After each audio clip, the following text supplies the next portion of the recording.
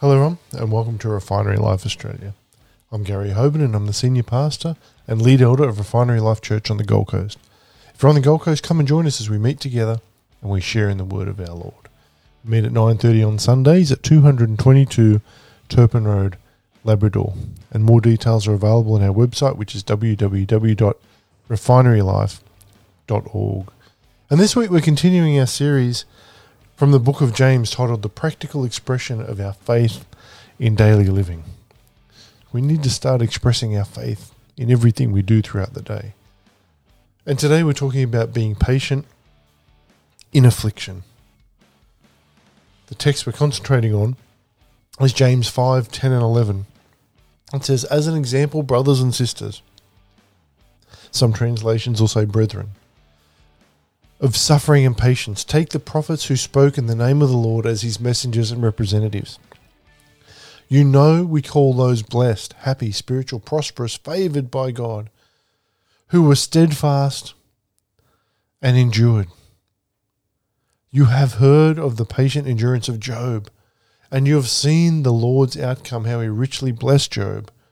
The Lord is full of compassion and is merciful."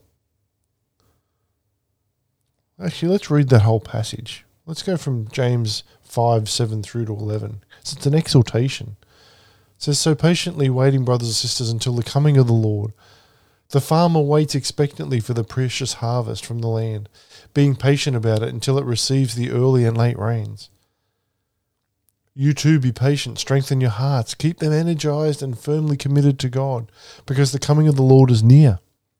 Do not complain against one another, believers, so that you will not be judged for it. Look, the judge is standing right at the door. As an example, my brothers and sisters, of suffering and patience, take the prophets who spoke in the name of the Lord. You know we call those blessed, who were steadfast and endured. You have heard of the patient endurance of Job and have seen the Lord's outcome. The Lord is full of compassion and prayer." That is an exhortation, people. Beginning with verse 7 of the chapter of James's final epistle. The final chapter. James' entire tone changed, didn't it?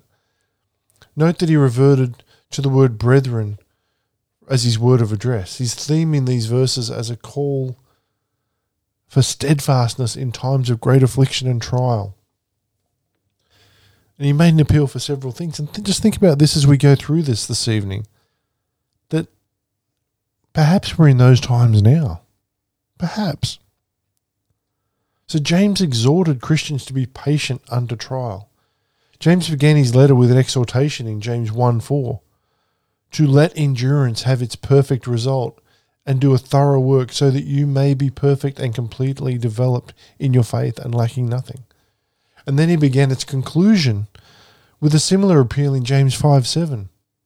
"So wait patiently, brothers and sisters, until the coming of the Lord. The farmer waits expectantly for the precious harvest from the land, being patient about it until it receives the early and late rains."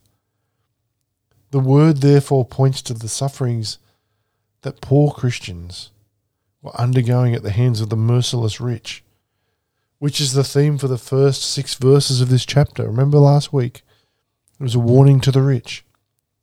The inference is that all the oppression that they were undergoing would be brought to justice, and they would exercise godly patience under trial. We're not seeing too many Christians exercising godly patience. The word James used for patience is significant.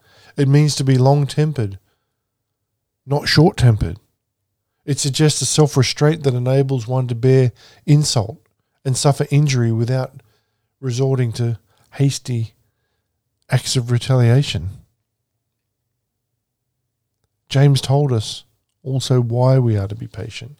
When James said that we are to be patient under affliction, under the coming of the Lord, he was talking not only about duration or the length of time that we are to bear insult and trial, but also the reason for our willingness to be long-suffering.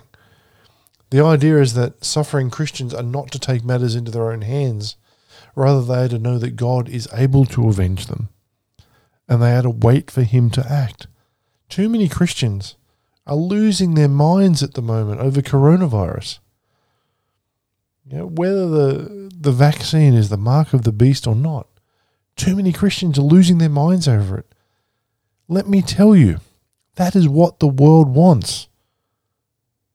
They don't need to try and divide us. We can do that ourselves.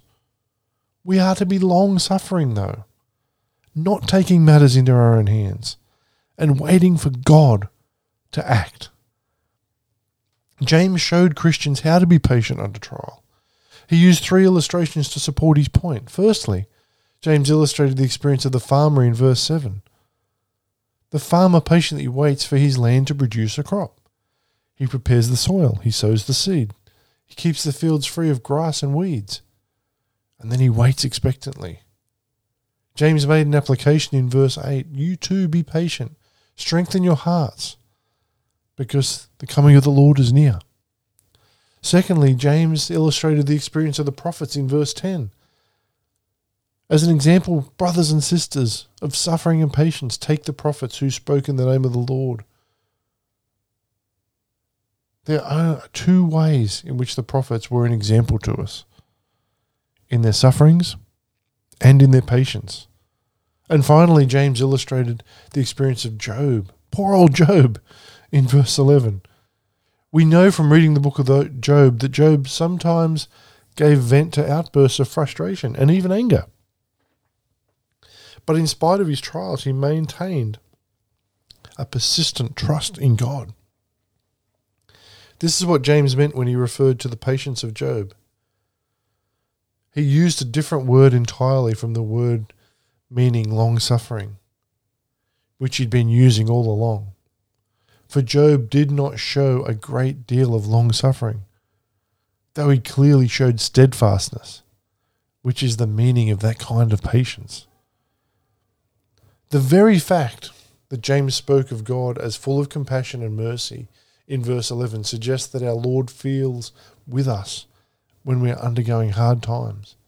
The writer of Hebrews underscored this thought when he said of the Lord Jesus in Hebrews 4:15, for we do not have a high priest who is unable to sympathize and understand our weaknesses and temptations, but one who has been tempted, knowing exactly how it feels to be human in every respect, as are we, yet without committing any sin.